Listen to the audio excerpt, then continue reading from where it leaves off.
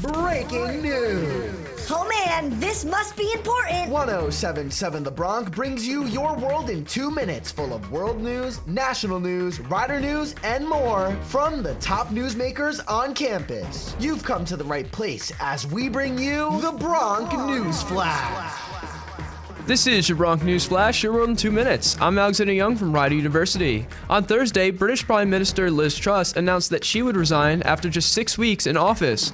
This is following a series of disastrous economic policies. Truss was appointed by Queen Elizabeth II before her death on September 6. Now she becomes the shortest-serving Prime Minister in Britain's history. Here is Truss speaking to reporters.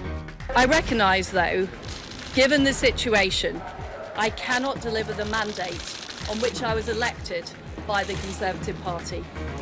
I have therefore spoken to His Majesty the King to notify him that I am resigning as leader of the Conservative Party.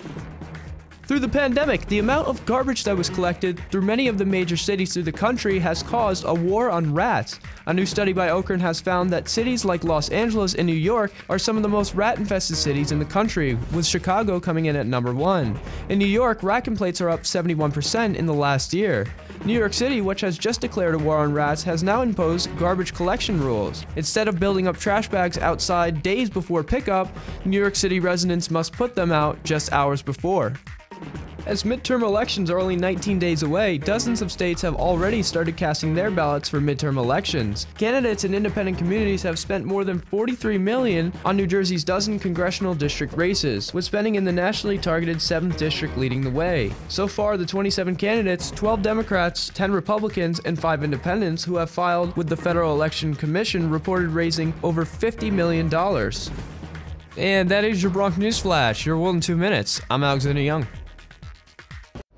This has been the Bronc News Flash on 1077 The Bronc. Oh man, that was pretty important stuff. Missed your world in 2 minutes? You can listen to past episodes at 1077thebronc.com/Bronc News Flash on your favorite podcasting platforms. We'll see you next time as we get back to the biggest hits and best variety only on 1077 The Bronc. Sweet.